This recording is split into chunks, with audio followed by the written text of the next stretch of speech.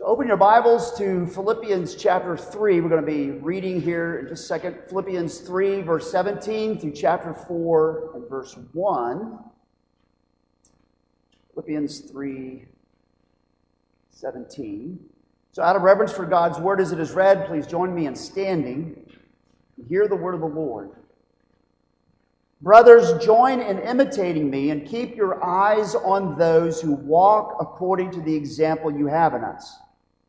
For many, of whom I have often told you, and now tell you even with tears, walk as enemies of the cross of Christ. Their end is destruction, their God is their belly, and they glory in their shame, with minds set on earthly things. But our citizenship is in heaven, and from it we await a Savior, the Lord Jesus Christ, who will transform our lowly body to be like His glorious body by the power that enables Him even to subject all things to Himself. Therefore, my brothers, whom I love and long for, my joy and crown, stand firm thus in the Lord, my beloved.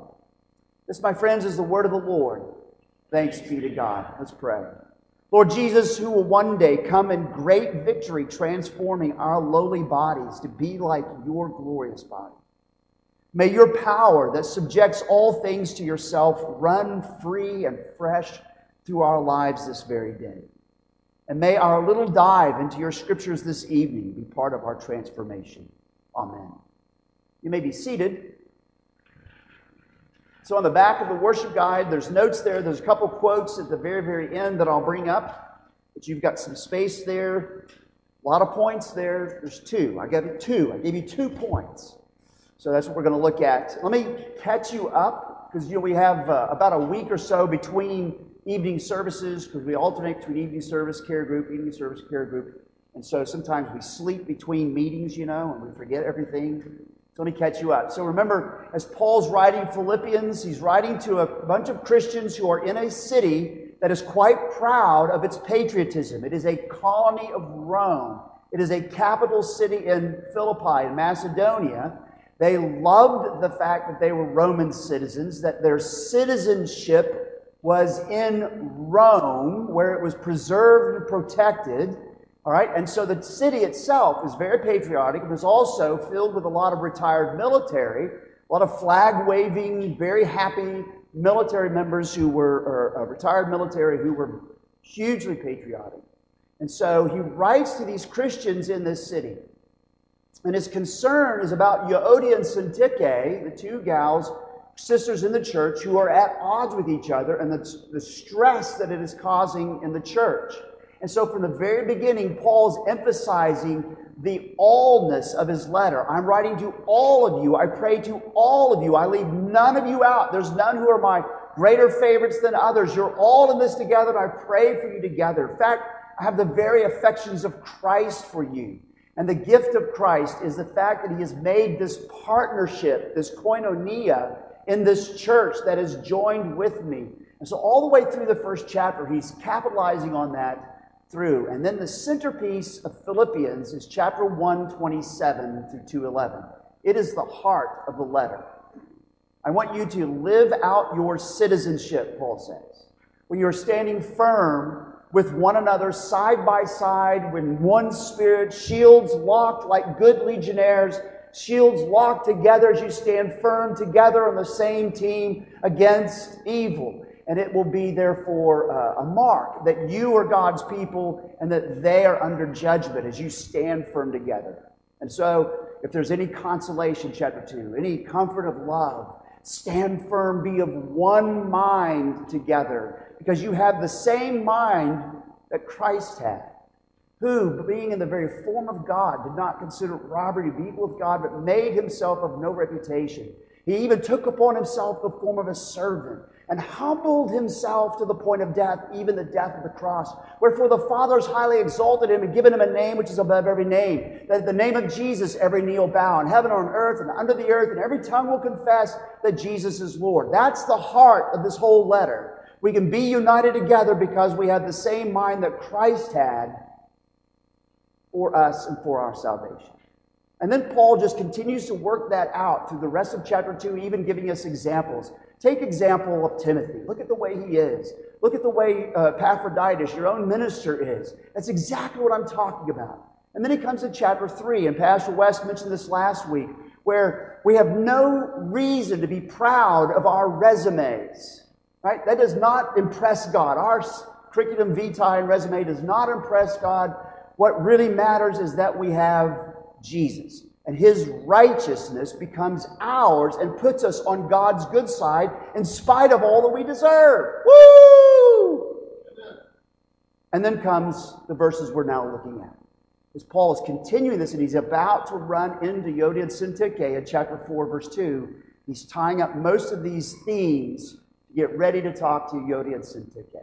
And so chapter 3, 17 through chapter 4, verse 1, 2 points. There's one purpose and two destinies. One purpose and two destinies. That's the 2 points. So here's the first one purpose. Notice that in verse 17, Paul comes back around to a thought that does sometimes trouble us. Notice how he begins verse 17. Brothers, join in imitating me. That bugs us. We don't like that. None of us in our right mind would tell somebody else to imitate us. But here's the apostle, inspired by the Holy Spirit, saying, imitate me. He says this all over 1 Corinthians. He says this in other letters. Imitate me. Follow the way I'm acting. Look at the way I'm moving. Follow along with me, right? Imitate me. In fact, he says in verse 17, keep your eyes on those who walk according to the example you have in us. Not only has the apostle placed himself, think clear back to chapter 1, the apostle has not only placed himself up front as a role model in chapter 1, verses 12 through 26, of how to live in the face of adversity. He is also, chapter 3, what Pastor West was talking about 2 weeks ago, he has set himself out as a model of how not to be proud and not to be puffy over our performance, but rather pleased with Christ's gracious gift of righteousness.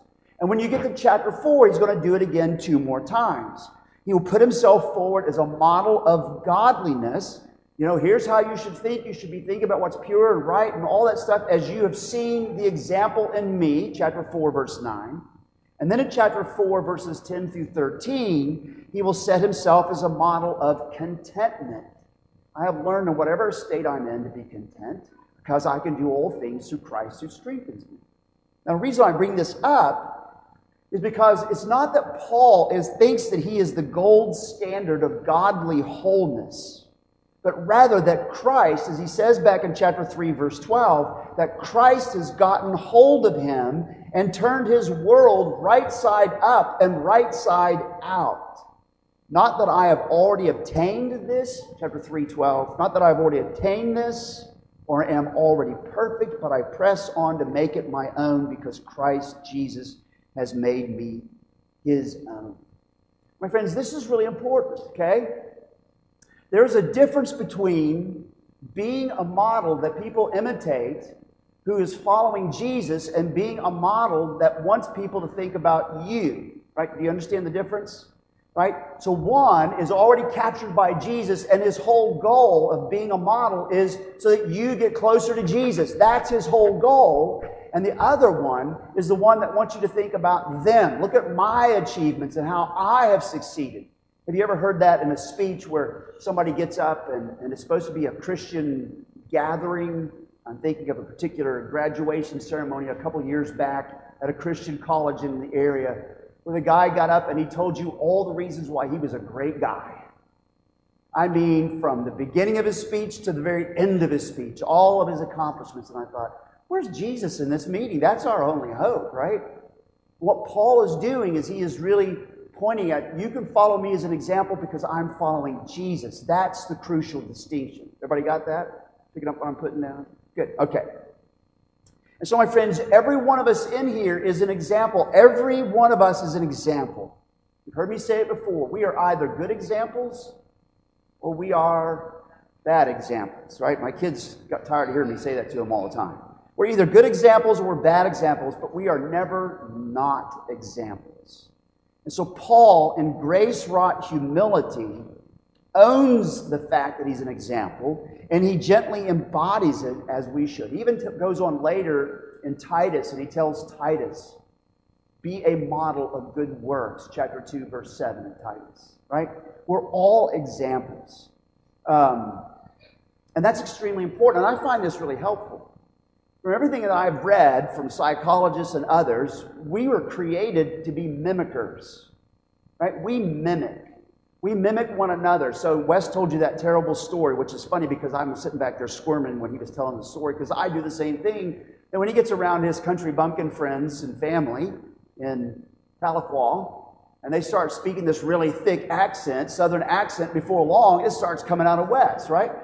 I do the same thing. You do the same thing. Whether you know it or not, we are created as mimickers because we're creating the image of God. And so who are we mostly to mimic? Yeah, right. That's who we're made to model after, be modeled after. So it's very fitting that in this, Paul says, okay, my fellow Christian mimickers, follow me as an example. As I'm following Jesus, come along with me. That's what is going on here. And so every good leader knows that he or she leads from the front. Every good leader leads from the front. A good leader following Jesus says more often than not, come with me, not go do. Come with me. And so Paul invites the Philippian believers to follow suit. And that's why, we look at chapter 4, verse 1, that's why he keeps moving along here when he says what he says in chapter 4, verse 1. Therefore, my brothers whom I love and long for, my joy and crown, stand firm thus in the Lord, my beloved. Now here he's changing his metaphor. Earlier, when we start looking at verse 18 and following, it's going to be a lot about walk, which is just another term for lifestyle. Walk. He changes metaphor from walk to standing firm, but it's the same idea. This is a life. Stand firm in the Lord by walking this way, by living this lifestyle. Now notice, I'm going to get to the point here in a second on this, but notice how much Paul loves this church. Look at chapter 4, verse 1. How much does he love this church? What does he say? Whom I love and long for, my joy and my crown. Whom I long for. And your mind goes back to chapter 1 and verse 4 and following, where he talks about his longing for these Christians, right? He says, in fact, when he says in chapter 1, verse 8, he yearns for them with the splanchnoid, the guts, the bowels of Christ. He yearns for them from deep down inside himself. He longs for them. In fact, they make him joyful. Chapter 1, verse 4, they make him joyful even in his prayers. And he is glad. Chapter 2, verse 17, he is glad and rejoices with them. And so his affections for them comes to the surface here in chapter 4, verse 1. Whom I love and long for, my joy and crown. Now, you should know, and probably most of us intuitively know this, it makes it so much easier to lead from the front when you love like this and when that love is reciprocated. It's so much easier to lead when you love like this and that love is reciprocated. But then Paul, who loves them deeply, he encourages them with this phrase, stand firm thus in the Lord. And it's interesting, he says stand firm because he only says it one other time in Philippians. He only says it back in chapter 1, verse 27. And there, standing firm, holding the line, that's the title of the sermon series, standing firm has everything to do with the unity of a congregation. You go back to chapter 1, verse 27, he puts it there. In fact, it's identical in the Greek. Stand firm in one spirit, with one mind, striving side by side for the faith of the gospel. Basically, Paul's singular purpose, his whole follow me, here's my example, stand firm thus in the Lord in the way that I've modeled for you, all of that is to develop how these Christians can stand united together, come what may. Come heretics, come harm, come high water. They can hold the line together. United we stand, divided we fall. Right? So this is the stand firm thus. This is the follow me. Everything Paul does is meant to build this church, this congregation together. And that, my friends, gives Euodia and Syntyche, who will be mentioned in chapter 4, verse 2, which we'll pick up next time, gives them lots of reasons to become reconciled to one another and to become re-glued to each other.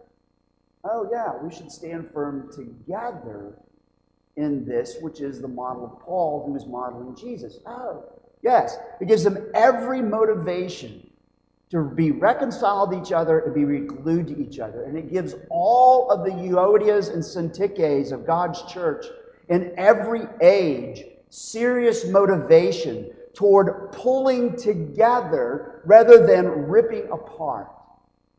Right? You've heard me say this before, but I'll say it again. Here you go. Ready? Worldliness is to segregate.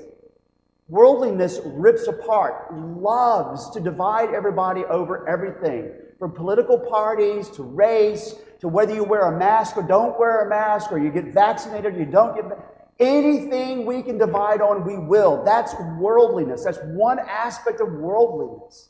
And notice that the gospel church is actually the counter to that and the answer to that. Drawn together by the grace of God alone, in Christ alone, despite what we deserve. We're in this together all the way through. And so that's his one purpose of what he's writing for. He brings it up here. There's one more reason we should stand firm in the Lord together, and it's sandwiched between verse 17 and chapter 4, verse 1. It's sandwiches, verse 18, 19, 20, and 21. The two destinies, and that's where we're going, our second point. The two destinies. Paul now shows that there's a whole world of difference between two different groups of people, because there's a whole world of difference between their focuses. So the first band, verse 18 and 19, the first band of people, they probably want to be known as believers. These may actually be the folks that are mentioned back up in chapter 3, verse 2, the Jews who are the dogs, the evildoers, and mutilators of the flesh. It's possible that it's them. But these are people who want to be known in some way as followers of Christ. They want to be known as followers of Christ, but their focus, their attention is somewhere else. It's on the wrong thing. It's on themselves. Their focus is in the wrong place. It's on themselves. And so, notice how Paul puts it. As he says in verse 19, their God is their belly. You see that phrase, that statement? Their God is their belly, verse 19. Now, what does that mean? Well, that Greek word belly is koilia, and it can mean, throughout the New Testament in the Greek, it can mean the physical place of human anatomy, that place of yours that got really, really full on Thursday, right? It can mean a stomach, someone's stomach, but think about it for a minute. It becomes an analogy for other things. Think about when your stomach is empty, what does it do? It starts getting your attention. Hello, we're empty down here. Please fill me up like muy pronto or whatever, however you say that, right? Like, fill me up now. And then if it begins to take over, it's constantly on your mind and nagging you and pulling at you physically. It becomes analogous to other basic bodily desires that tug on us. That these appetites and hungers and desires and ambitions that we crave to satisfy, where desire and appetite and ambition come to rule us and dominate us and govern us. Let me give you a little illustration. I have a friend, I won't tell you his name. We'll call him George. I don't know any Georges. Do you know any Georges? This is a good name, George. Oh, you know a George. This is not that George. This is a friend of mine. He's in another state. He's a very big man. If we put me next to him, he would dwarf me by 2 to 3 sizes, right? He's a really big guy. And he said to me one time, he said, Mike, he said, some guys struggle with pornography, pictures, right? And you understand why that's bad. He says, but I don't have a problem with that stuff. My pornography is the deli store. When I walk in and see those jelly donuts, I lust for them. That was an eye-opener. It's the same sin, just manifested differently. It's where desire is trying to get a hold of him, and he knows it. And so he has to fight day and night against that desire to go down that road and have that food, for example, but it's the same sin. So the idea here is that their God is their koilia, their belly, is their appetites, their hungers, their desires, even their ambitions coming to dominate them and rule over them. In fact, Paul will use a similar, the belly picture when you get to Romans 16, and it's a different set of appetites. Listen to Romans 16, verse 17 and 18. I appeal to you, brothers, to watch out for those who cause divisions and create obstacles contrary to the doctrine that you have been taught. Avoid them, for such persons do not serve our Lord Christ, but their own koilia, their own appetites, bellies. They serve their own appetites, and by smooth talk and flattery, they deceive the hearts of the naive. Very interesting. Some people crave success at every cost, at winning at every cost. And they will split families, and they will split churches, and they will split denominations so that they're always the ones who can say, just listen to them, we're on the right side. And they have more satisfaction in splitting and splintering than they do in the Lord Jesus Christ. That's what Paul says. But it's their appetite, it's their desire, their hunger for that has gotten them. Further, my friends, Paul goes on here in chapter 3:17. He says that they glory in their shame. If you were listening to that Hosea passage, that same phrase shows up in Hosea 4, verse 7. They turn their glory into shame. They glory in their shame. You go, well, what in the world is that about? Well, they boast and they brag in their depravity in some way. Very possibly because they want to be known as some kind of follower of Jesus, then they probably are very cocky in their Christian liberty. I'm putting quotation marks there. In their Christian liberty. Maybe because what they're doing is actually putting Christian liberty out front as a cover for their sin that's underneath that. Because they really serve this sin, but they place the billboard of Christian liberty out front. And you say, well, where did you get that from? I got it from Scripture. Galatians 5, verse 13, or 1 Peter chapter 2, 16. Listen to Peter, 1 Peter 2, 16. Live as people who are free, not using your freedom as a cover-up for evil, but living as servants of God. They glory in their shame. It's like the preacher. I mentioned this in the new members class today. It's like the preacher. Some of you will remember this. Big-name TV preacher who, I think it was in the 90s, got up and said in public, God told me to divorce my wife and to marry my godly secretary because that's the right thing to do. This is the will of the Lord. Dude, that's not what God told you. Because He told you all the way from Genesis to Revelation what you're supposed to do. Right? What's He doing? He's covering over His sin with this sanctimonious talk. He was glorying in His shame. I'm not going to ask if you remember that statement, but it was out there. And so pulling this all together, this band, they were proud of their peccadillos. They were, whether their peccadillos, their favorite sins was to shatter fellowships or families or to flaunt their own lifestyles. They strut around claiming that they are on God's special team and you can't do anything about it. And if you try to do anything about it, then you're the ones, they turn the tables, you're the ones who are plainly intolerant. You're the ones who are plainly bigoted and hateful. And the reason that their focus is off kilter, Paul tells you in verse 19 here, with minds set on earthly things. Minds set on earthly things. They equate who they are with what they want. They equate who they are with what they want and what they do. Their minds are set on earthly things. Notice what Paul says about them in verse 18. This crew lives, it walks as enemies of the cross of Christ. Now you hear that phrase and you think in Philippians, where else has the cross of Christ come up in Philippians? Oh yes, in chapter 2, 5 through 11. And what was the cross of Christ about? The cross of Christ was, here's the eternal Son of God who became man, and so was and continues to be God and man in two distinct natures of one person forever. And what does he do? He doesn't flaunt his divinity. Instead, he clothes himself not with satisfying himself, but he clothes himself with servitude. He's a servant. And what does he do? He humbles himself.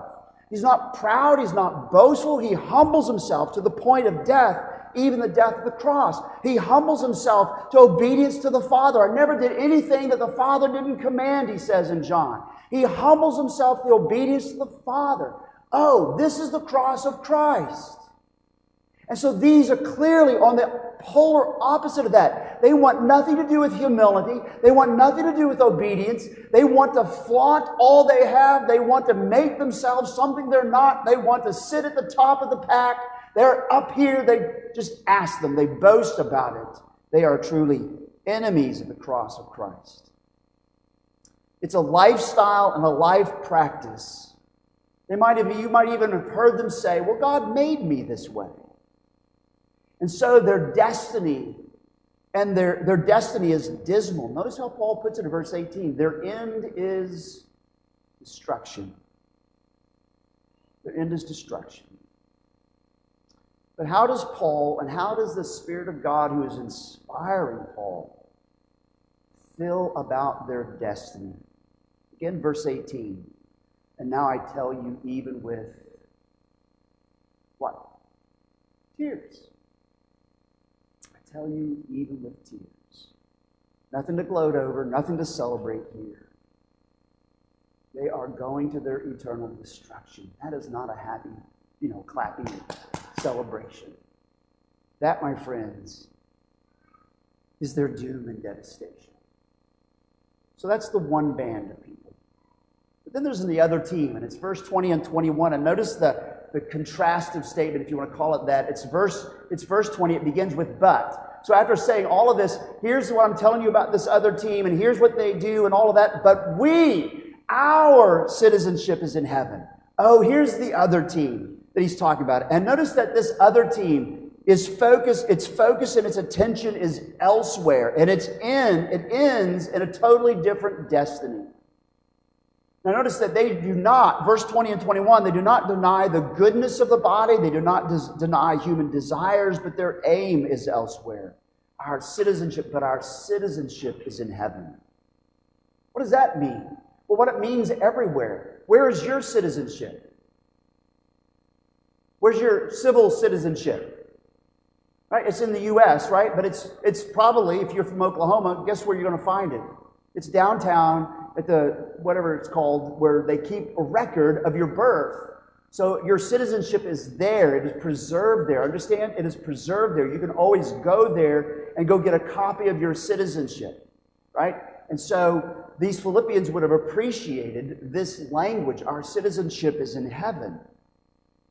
Because what he's saying is our citizenship is at the throne of God. Our citizenship is in the palace of Christ. Our citizenship is recorded where humans cannot destroy it and no government decree can take it from us. It is recorded and secured, come what may. Our citizenship is in heaven. Like I said, that thought would have spoken volumes to the Philippian Christians because they and their fellow citizens took great delight in being citizens of Rome, where the emperor kept their citizenship safeguarded and settled. And their citizenship meant something. If somebody had come to Philippi and tried to conquer Philippi, they were confident and secure that they could petition Caesar and he would come and run to them and rescue them. He would send forces to rescue them. This would have meant a lot to the Christians.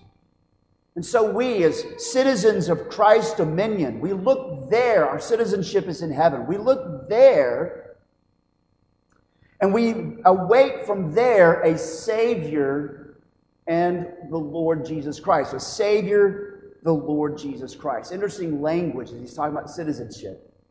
Because there was somebody sitting on an earthly throne at that time who called himself Soter Kai Kyrios, Savior and Lord. Anybody happen to know who that might have been? Caesar. Caesar called himself that. And notice what Paul is saying. No. Jesus is the Soter Kai Kyrios, Savior and Lord. And so we await a Savior, the Lord Jesus Christ. And as He will one day come sweeping in victorious and triumphant, we know that all of our affections and attentions and attractions and ambitions and even our bodies and our bellies and even the bruises we may suffer for being followers of Christ, He will transform one day that we may be like Him. Christ will transform our lowly body to be like His glorious body. And He will do this by the power that enables Him to subject all things to Himself. What a great statement. You know, earlier back in chapter 1, Paul was talking about dying. He says, for me to live is Christ, to die is gain. But I don't know which to do. Do I continue to live, which is great things for you, or do I die to go be with the Lord? Well, when Paul was talking in chapter 1, he's talking about something that's temporary. When we die, that's not permanent. We're going to go be with the Lord, our non-physical part. Because guess what happens to our body? Anybody remember the shorter catechism on this? Yep, it remains in union with Christ as it is buried in the grave, waiting for the resurrection. So chapter 3:21 is talking about the day of resurrection. When Christ returns, who is no longer subject to misery and mortality. He who is raised from the dead, body, blood, bone, toenails, and hair, will come and raise us bodily, and transform us bodily, so that we will one day no longer be subject to misery and mortality. Woo! Somebody, right? Isn't that exciting? That's great news. That's exactly what he's talking about. And so in this passage, Paul's centerpiece of the letter, chapter 1, 27 to 2:11, keeps coming back up here. Christ, who humbled Himself in obedience to the Father at the cross, was raised from the dead and is now given a name above all names, and all knees will bow to Him and confess that He is Lord. Some will confess that He's Lord with clenched fists and gritted teeth. And others will say, yes, Jesus is Lord. Some will be saved. Good news for some is bad news for others. Right? All this is coming back. So, my friends, our citizenship in the kingdom of Christ is by grace alone. That's the first part of chapter 3 that Pastor West talked about. It's by grace alone. We became citizens not because we were great people, because we had an awesome resume. We became citizens because God made us citizens through His Son Jesus. That's part of what imputed righteousness is all about. We've now been made citizens. We're on God's good side. We've been made citizens of Christ, of the kingdom of Christ, by grace alone. And so therefore, as he's saying here in verse 20 and 21, our destiny, glorious and great as it is also by grace alone. Our destiny is also by grace alone. So there's no strutting about. I can't imagine on the day that you'll ever hear these words on the day of judgment. Well, sure, I deserve to be here. No strutting about, but a lot of celebrating. I have no idea how I got here, but amazing grace, how sweet the sound. It saved a wretch like me. So because this is our destiny, by grace alone and Christ alone, in spite of what we deserve, then, chapter 4, verse 2, Euodia and Syntyche are being put on notice. They should actually prepare for that moment. Well, you know, for all of her failings and all of her foibles and all her flaws, well, you know, Jesus is going to come back and turn her wrongs to rights. And He's actually going to openly acknowledge and acquit her on the day of judgment. Maybe we need to be friends now. Oh, praise the Lord, He's going to do that for me too. Woo! Right? It gives them notice right then it's time to actually be reconciled at this moment. And to embrace one another now with a view to them. And so let me try to dock this boat. To bring this all to a close for today, just two things. First off, we need to recognize that by God's design and with God's grace, we are expected and we are empowered to embody gospel living that will be exemplary to others. So back in chapter 2, verse 13, 12 and 13, right, when he tells us that it is God who works in us both to will and do work for His good pleasure. Yes, we are expected and we are empowered by the grace of God, to embody gospel living that would be exemplary to others. Follow me as I follow Jesus. Come with me. As Sinclair Ferguson puts it, and this is your first quotation, your sermon notes, quote, "Only when non-Christians see the power of the gospel in people they know are they likely to respond to it." Now, I'm going to spread that out a little bit more because I think it needs to be bigger based on Philippians. I'm going to say Christian and non-Christians. Only when Christians and non-Christians see the power of the gospel in people they know are they likely to respond to it. My friends, we have a bunch of kids in Sunday school. A ton of little kids and young kids and some teenagers in Sunday school. Think of that statement. Only when Christians see the power, only when non-Christians see the power of the gospel in people like you and me, and even when Christians see the power of the gospel in people like us, will they respond to it. Our kids are going to be growing up, and they're going to be remembering you, examples of the gospel. And it will mean something to them. I think it's a great way to put it. Secondly, as the late Ed Clowney once put it in his book, The Church, he was a PCA pastor and theologian. The book's called The Church. It's a great little book. It's on page 16. I know exactly where it's at in my book. I've got it highlighted. I can tell you right. I can go straight to it in my book. But he put it this way. You think about the world that wants to rip apart and what he's talking about here. Increasingly, the ordered fellowship of the church becomes the sign of grace for the warring factions of a disordered world. Only as the church binds together those whom selfishness and hate have cut apart will its message be heard and its ministry of hope to the friendless be received. And that, my friends, is what Philippians is about.